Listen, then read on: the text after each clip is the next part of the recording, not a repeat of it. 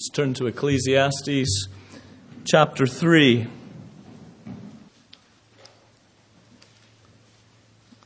And I'll begin reading in verse 16, and we'll read through verse 3 of chapter 4.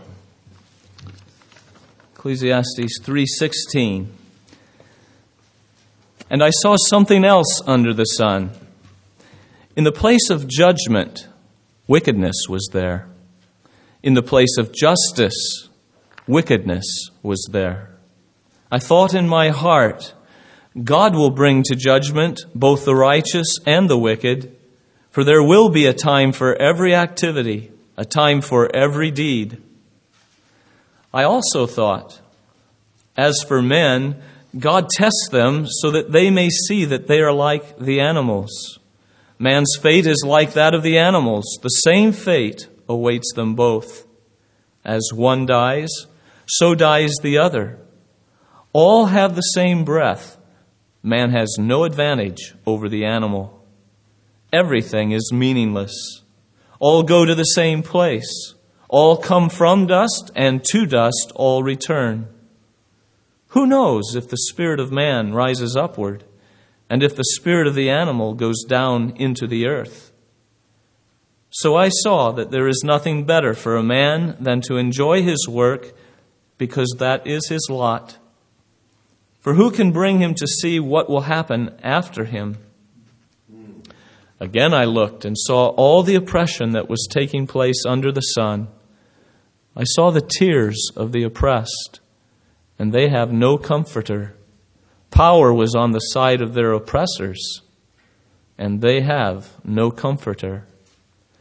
And I declared that the dead who had already died are happier than the living who are still alive. But better than both is he who has not yet been born, who has not yet been, who has not seen the evil that is done under the sun.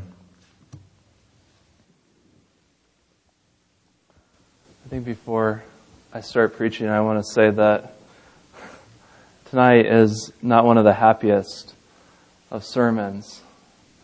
And in a lot of ways, it's going to be hard to hear, and it's going to be hard for me to even say, because tonight we go to places that we really don't want to go to, and we are going to see things that we don't really want to see. And so it's appropriate that before we preached, we sang Christ is coming.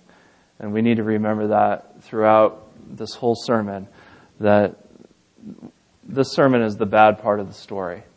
And there is coming a point when Christ will come. Amen. And all of this will be put away. So keep that in mind. And let's hear the word of God.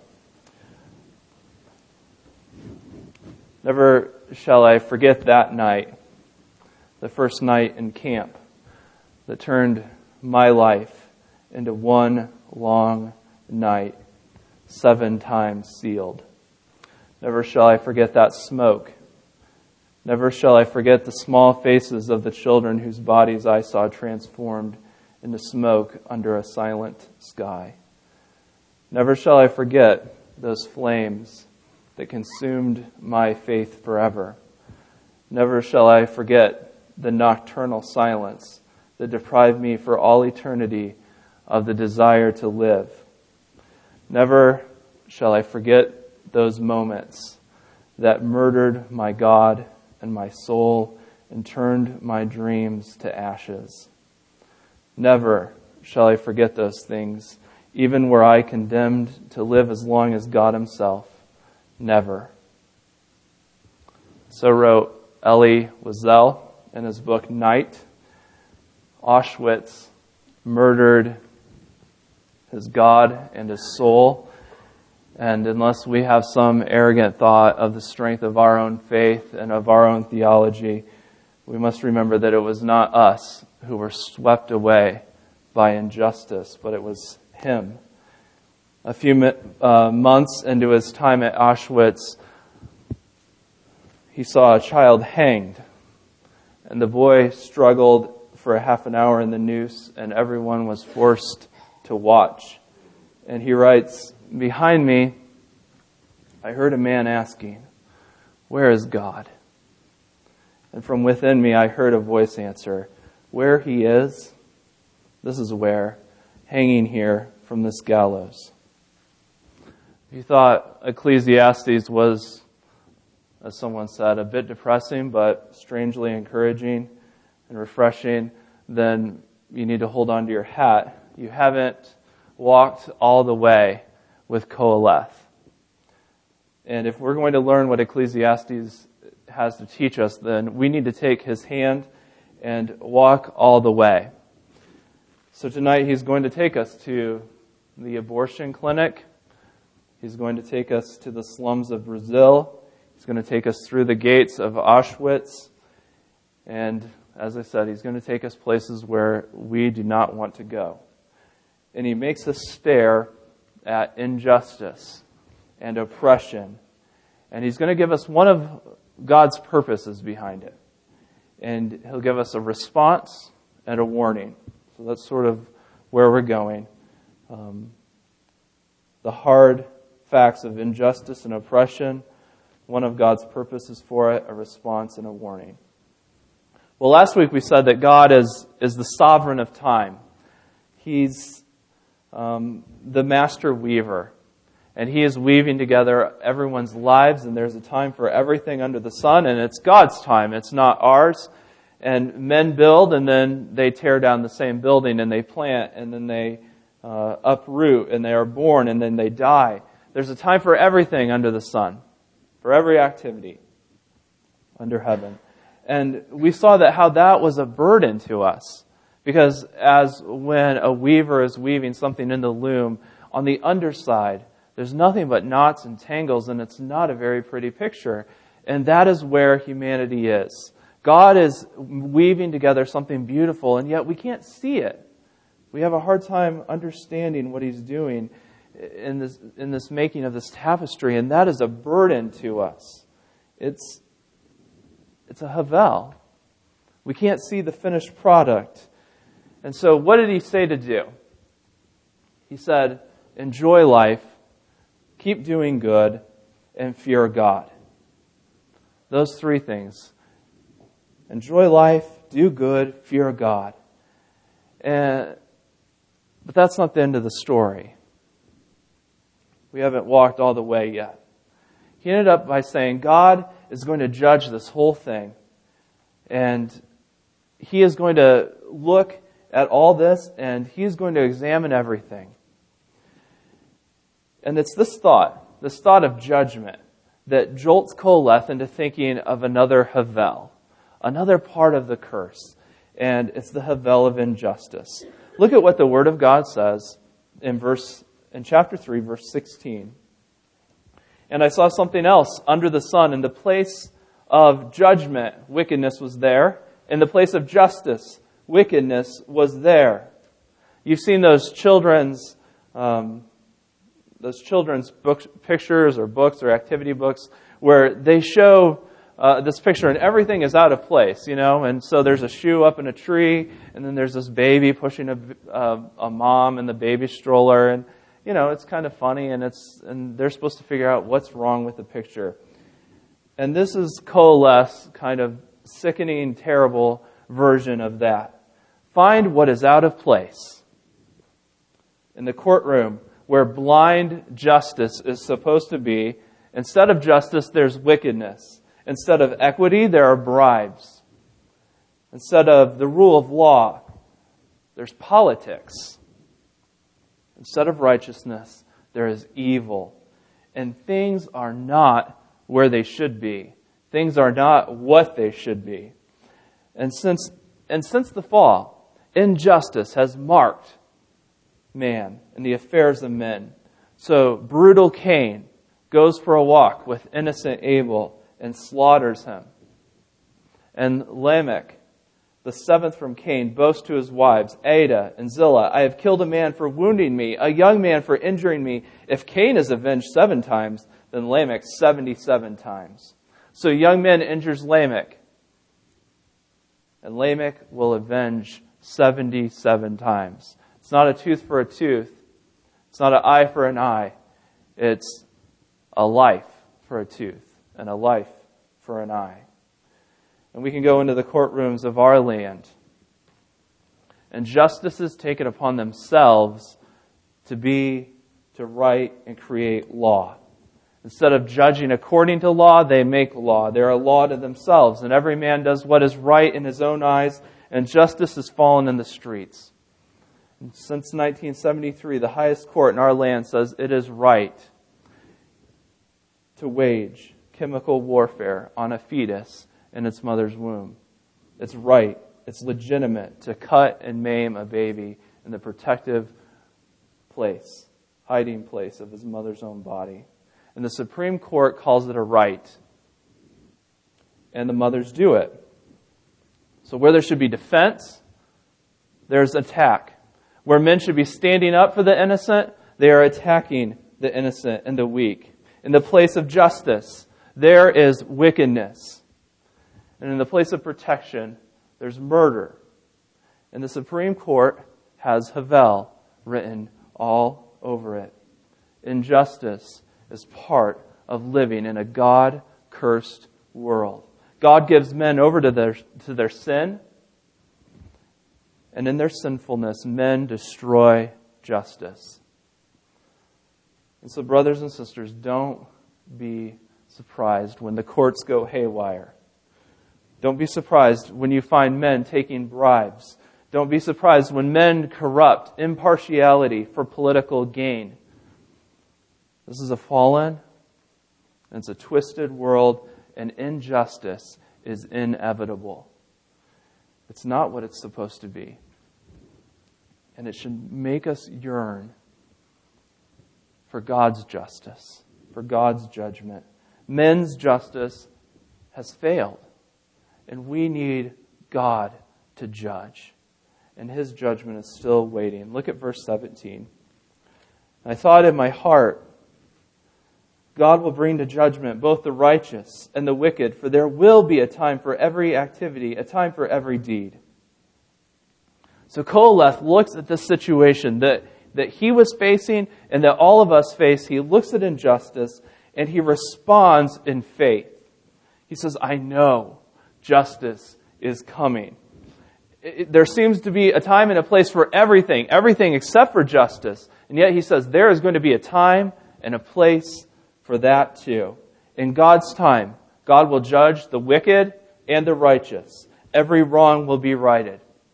God will take justice, will give justice to every aborted baby. God will give justice to every incinerated child in Auschwitz. God will give justice to that boy who was hanged. And justice is scarce now. It's a scarce commodity, but it's coming. Amen. It's coming. And the question comes, why the wait? Why the wait? Why doesn't God send justice now? Where is God? In verses 18 through 20, Koheleth tells us one of the reasons that God lets injustice go on, despite the prayers of His people, despite the work of His people. Why is injustice just keep going on? Verse 18, I also thought, as for men, God tests them so that they may see that they are like the animals. One reason that God allows injustice is so that men can see what they are, what they're like. God is testing man. He's giving man a full opportunity to show what they're made of. What's the quality of a man? Well, God gives us an opportunity. He puts the test before us. And how do we do? How do we do on the test? We fail miserably. We're like animals, he says. We're like animals. In our culture, in our societies, we show ourselves to be no better than beasts. And you can say, well, how so? How so? Well, when we give up justice, then we're giving something up of our humanity. When we give up justice, we act like animals. And it doesn't take much long to see how true this is. If you look around, many people treat their pets better than their children. And orphans are denied their rights. Widows are sold for a loaf of bread. The elderly are conned and their money is taken from them. The poor who can't afford legal representation are just given over to governments and to corporations.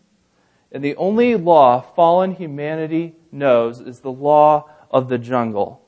Only the strong survive and everyone else is going to be devoured. And see, total depravity, it's at work. It's not only at work in our hearts as individuals, but it reaches into everything that we do. It warps everything about humanity. And God withholds justice so that we can see how bad we are. See, we aren't basically good. That is one of the most resilient ideas in humanity's mind. That no matter what they see, they say, oh, we're basically good. But we're not basically good. We're basically beastly. And it doesn't take much for our animal-like hearts to come out. So what do you think would happen if for some reason our government and our police and our civil authorities weren't around to keep order? Let's say for some reason our government and all of that fell apart tonight. How long do you think it would take before men started looting and pillaging and murdering and mayhem and rape? It probably wouldn't be longer than a few hours. And we would be at each other's throats. And it's only God's restraining hand that keeps injustice at bay. It keeps us from destroying ourselves in a day. And that's what we are. And God wants us to know that. As fallen humanity, that is what we are. Maybe you saw the story this week of the Guatemalan immigrant who was left for dead in New York City. He saw a man and a woman fighting, and he intervened to help, and the man stabbed him several times. And then the man and the woman ran off. And so there he lay for an hour.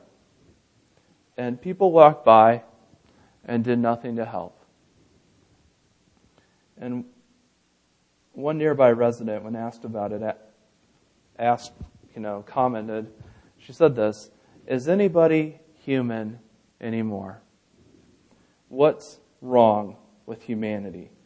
And those are exactly the questions that injustice should make us ask. Those are the questions that God wants us to ask of ourselves. What is wrong with us? We live like animals. And so Ecclesiastes goes on and says, we die like animals. Man's fate is like that of the animals. The same fate awaits them both. As one dies, so dies the other. All have the same breath. Man has no advantage over the animal. Everything is Havel. All go to the same place. All come from dust, and to dust all return. Man and beast, we act the same and we die the same. Man and animal both have the same breath, the same life principle, the same spirit of life in us, and we're both destined for the grave. Everything, as he says, is Havel. Everything is bound to fall apart. Everything is coming apart. Everything is quickly here and gone, animal and man. And how frail we are.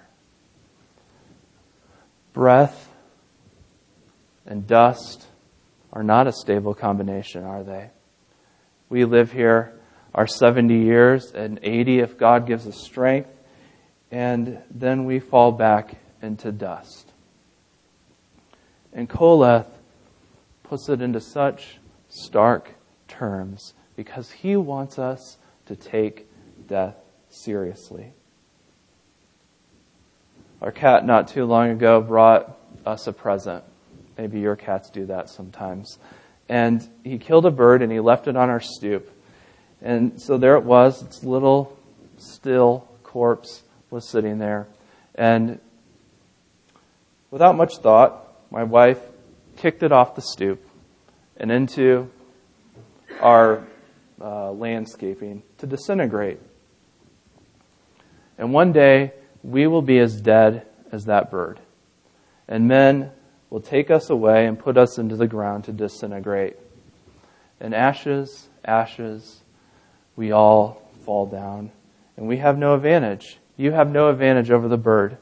You will die unless God returns, unless Christ returns. And He wants us to take that to heart. He wants us to see how fleeting our life is and how sure death is. He's going to come back to this again and again until He's nailed that fact into our head that we are going to die. Well, we need to be careful with this statement, and not take it for more than what he means by it. The similarity between man and beast is only physical.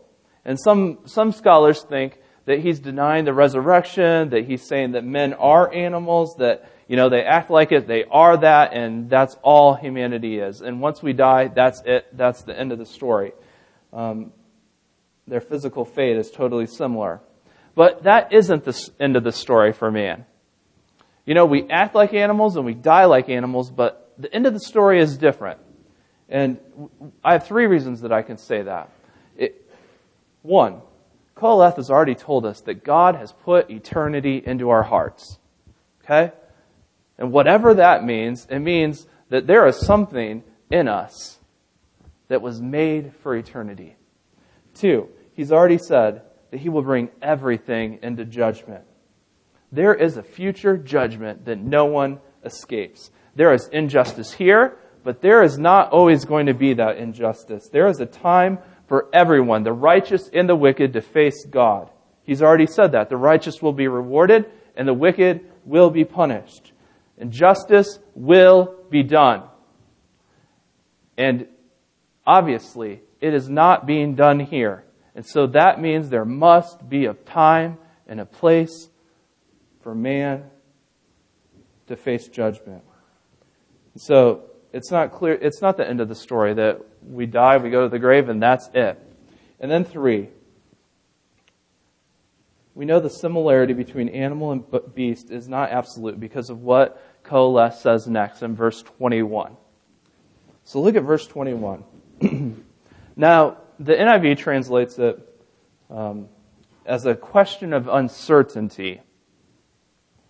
And you can see it there. Who knows if the spirit of man goes upward and if the spirit of animal goes down into the earth?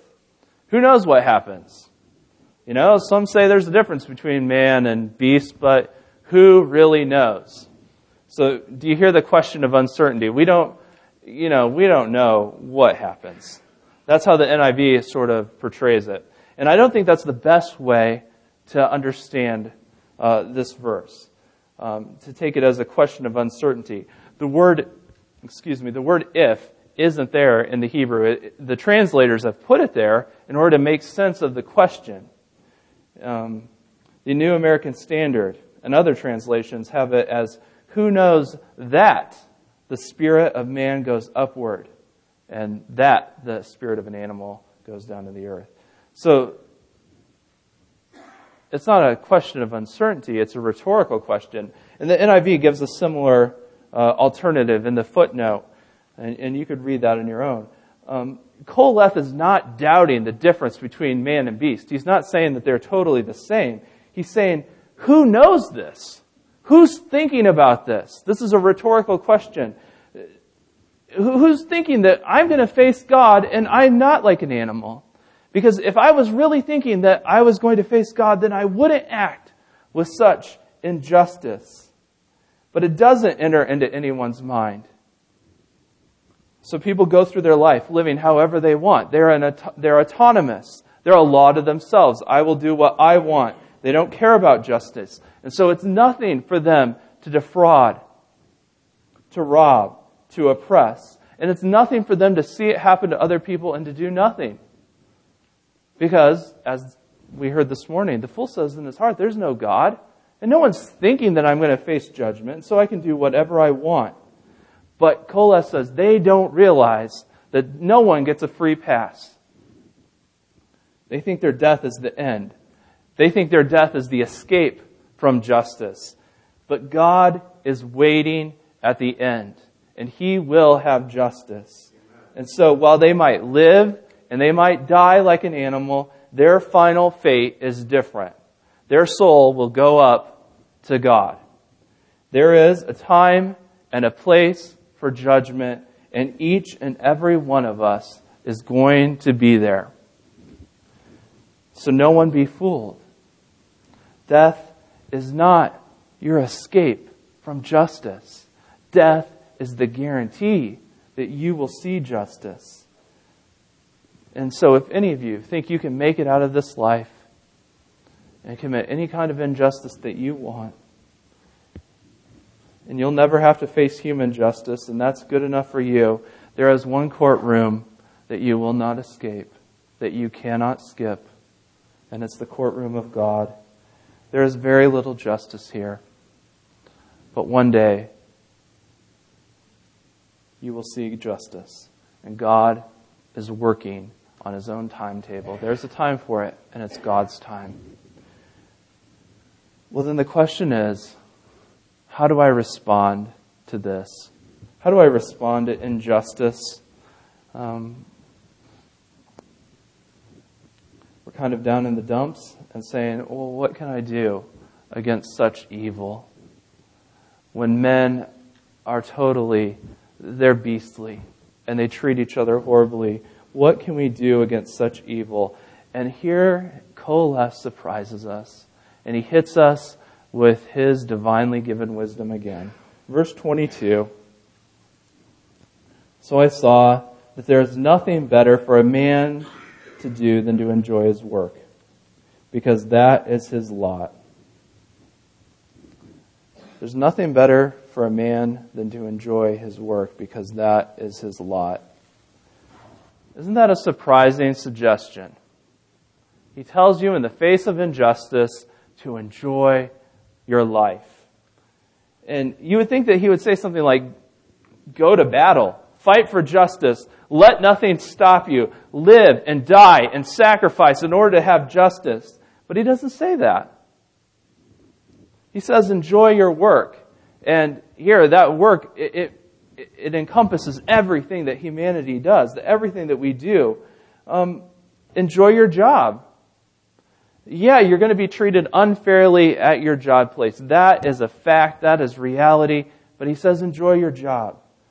Enjoy it anyways. This is your lot. God has given it to you. So enjoy your family. Enjoy eating and drinking. Enjoy planning and purchasing. Enjoy what God has given you to do. Enjoy it all. And maybe we're saying, how can he say that? I mean, that doesn't make any sense. And it shows that we're not catching on yet, right? We're not getting it. He gives us the reason in the next sentence. For who can bring him to see what will happen after him? So here's why you enjoy it. Because you are going to die. And after that, everything that happens in the world will mean nothing to you. Everything that happens under the sun, you will be beyond your concern. The loose ends of your life and the wrongs, the injustices that you face, all of those things, a lot of them are not going to be tied up before you die. And you're never going to see how God works out some of those things, because you'll be gone. And justice and injustice will go on in this world until the end. But you won't. You will die. And you only have one life, and it's limited in scope. You only have so much time, so much energy, and your interest in earthly things and earthly injustice and justice will come to an end at one point. And so don't forfeit God's gift to you. Don't forfeit life, because it will soon be gone.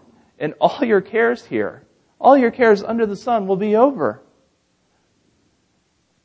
So brothers and sisters, we can enjoy life. And we can enjoy life in the face of injustice because God is guaranteeing justice.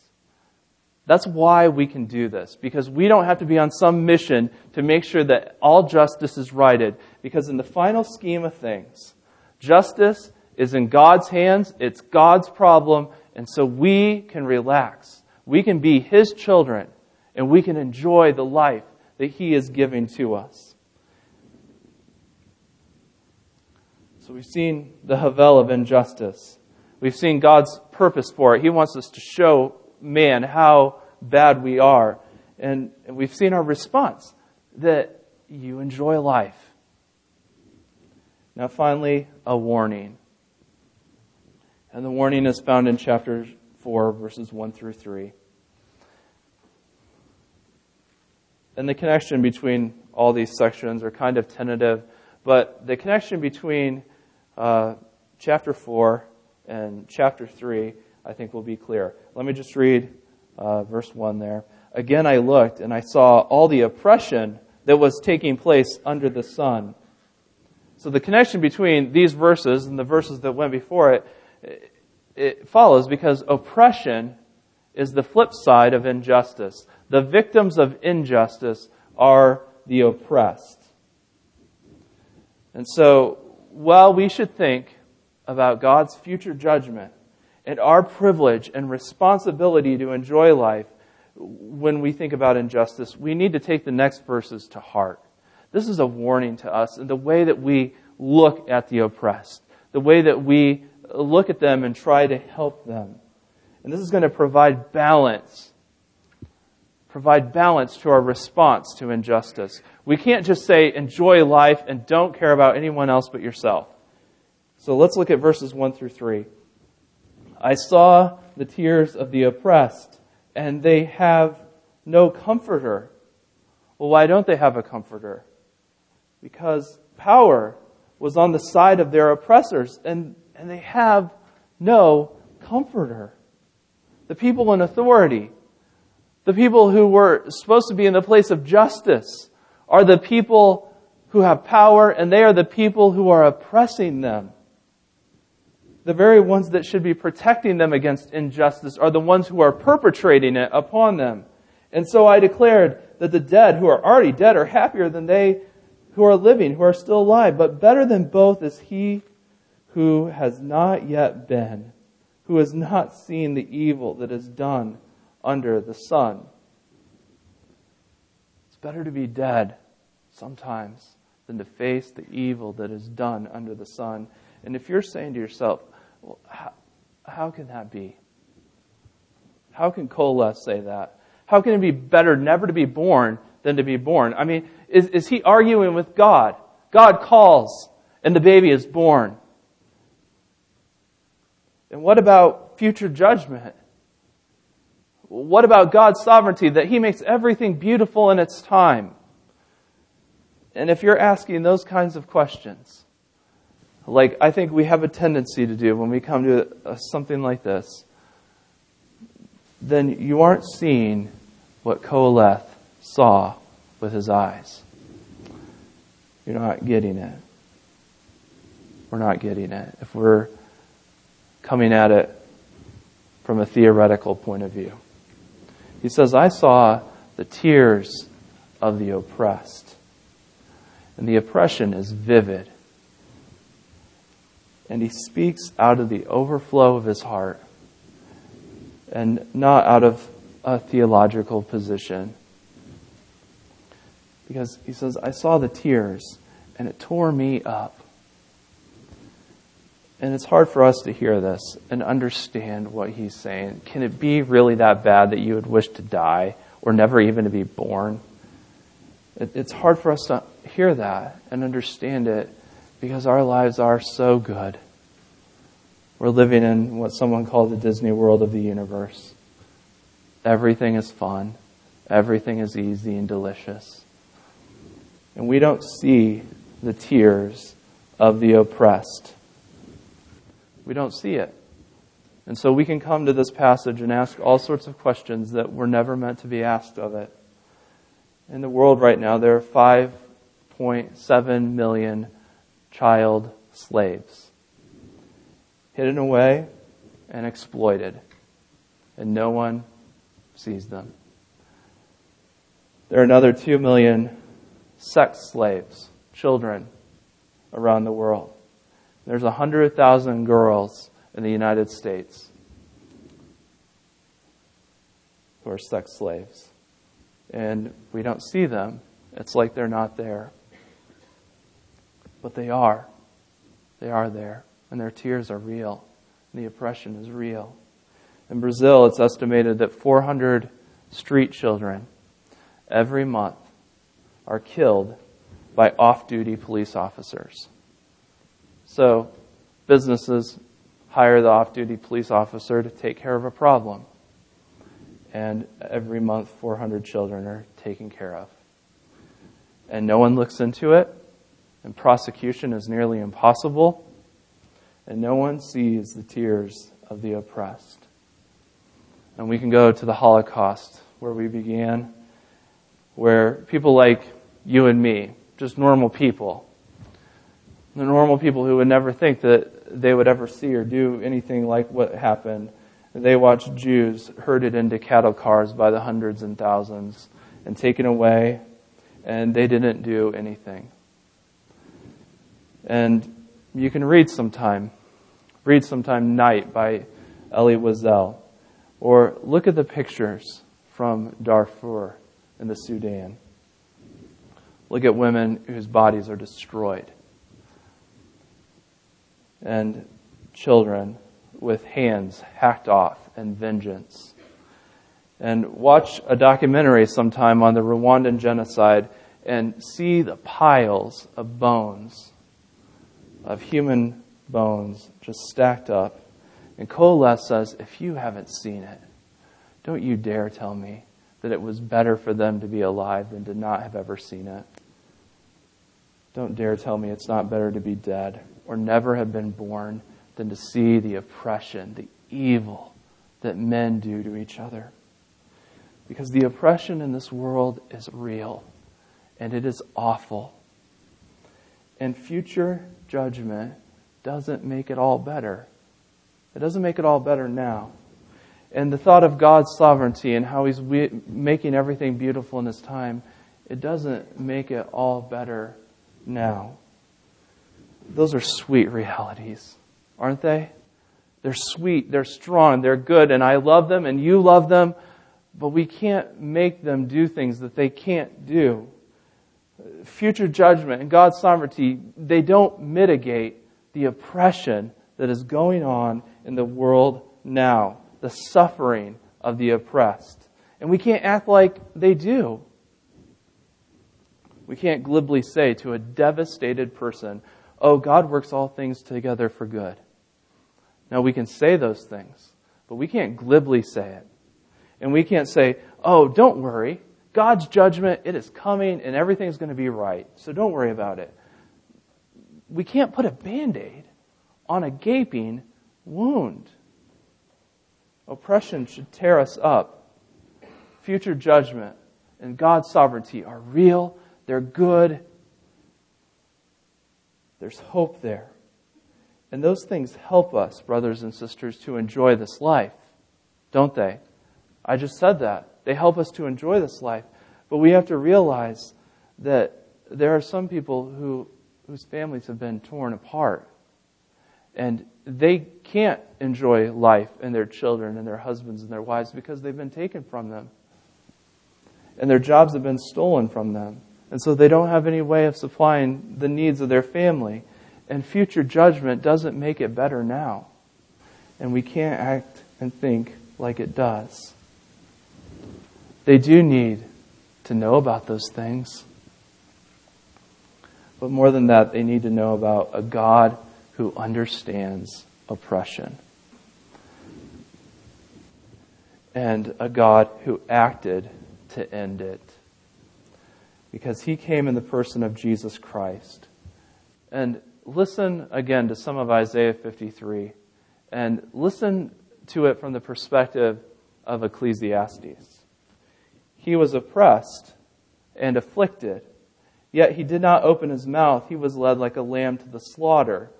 By oppression and judgment, he was taken away. He was swept away by injustice. And he was cut off from the land of the living.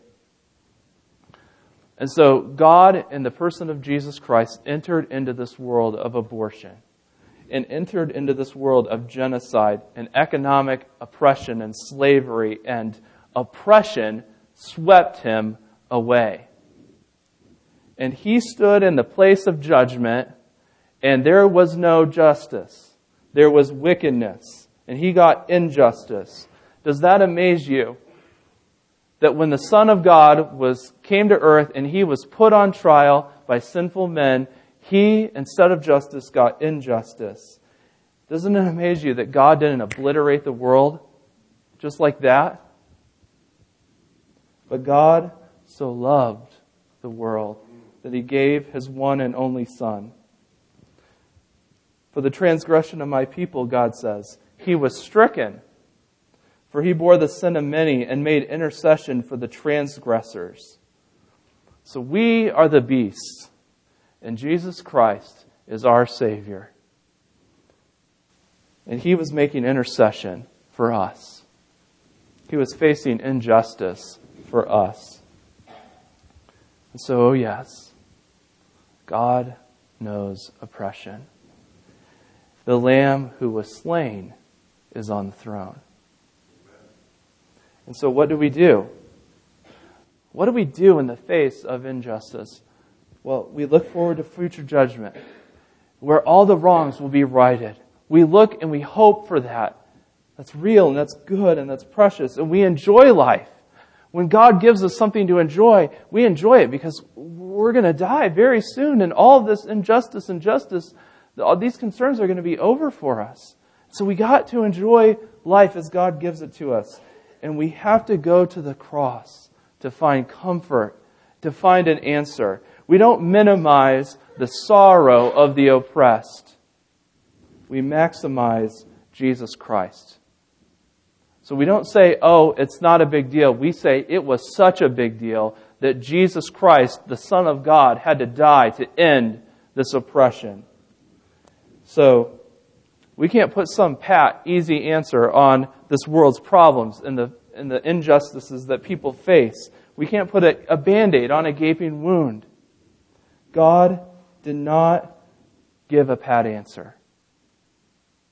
He didn't minimize sorrow and oppression.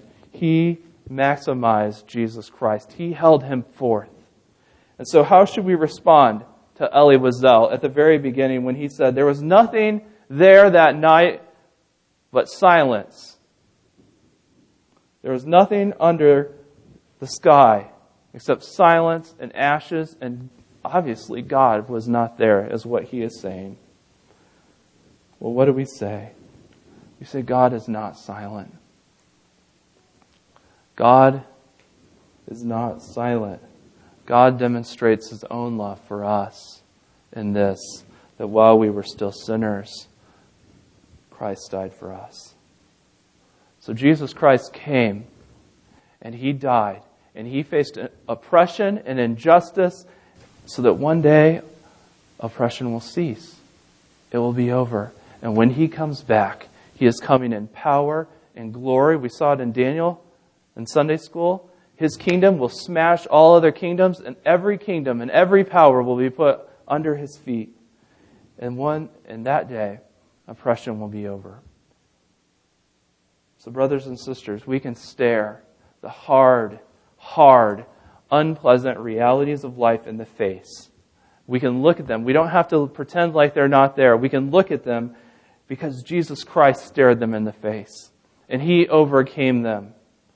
And he is our only hope. He is our only hope. He's our only trust. And so, let's praise him.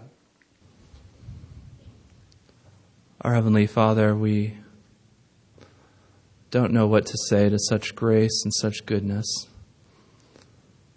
that you would send your Son to such a place as this, where men do such horrible things to each other.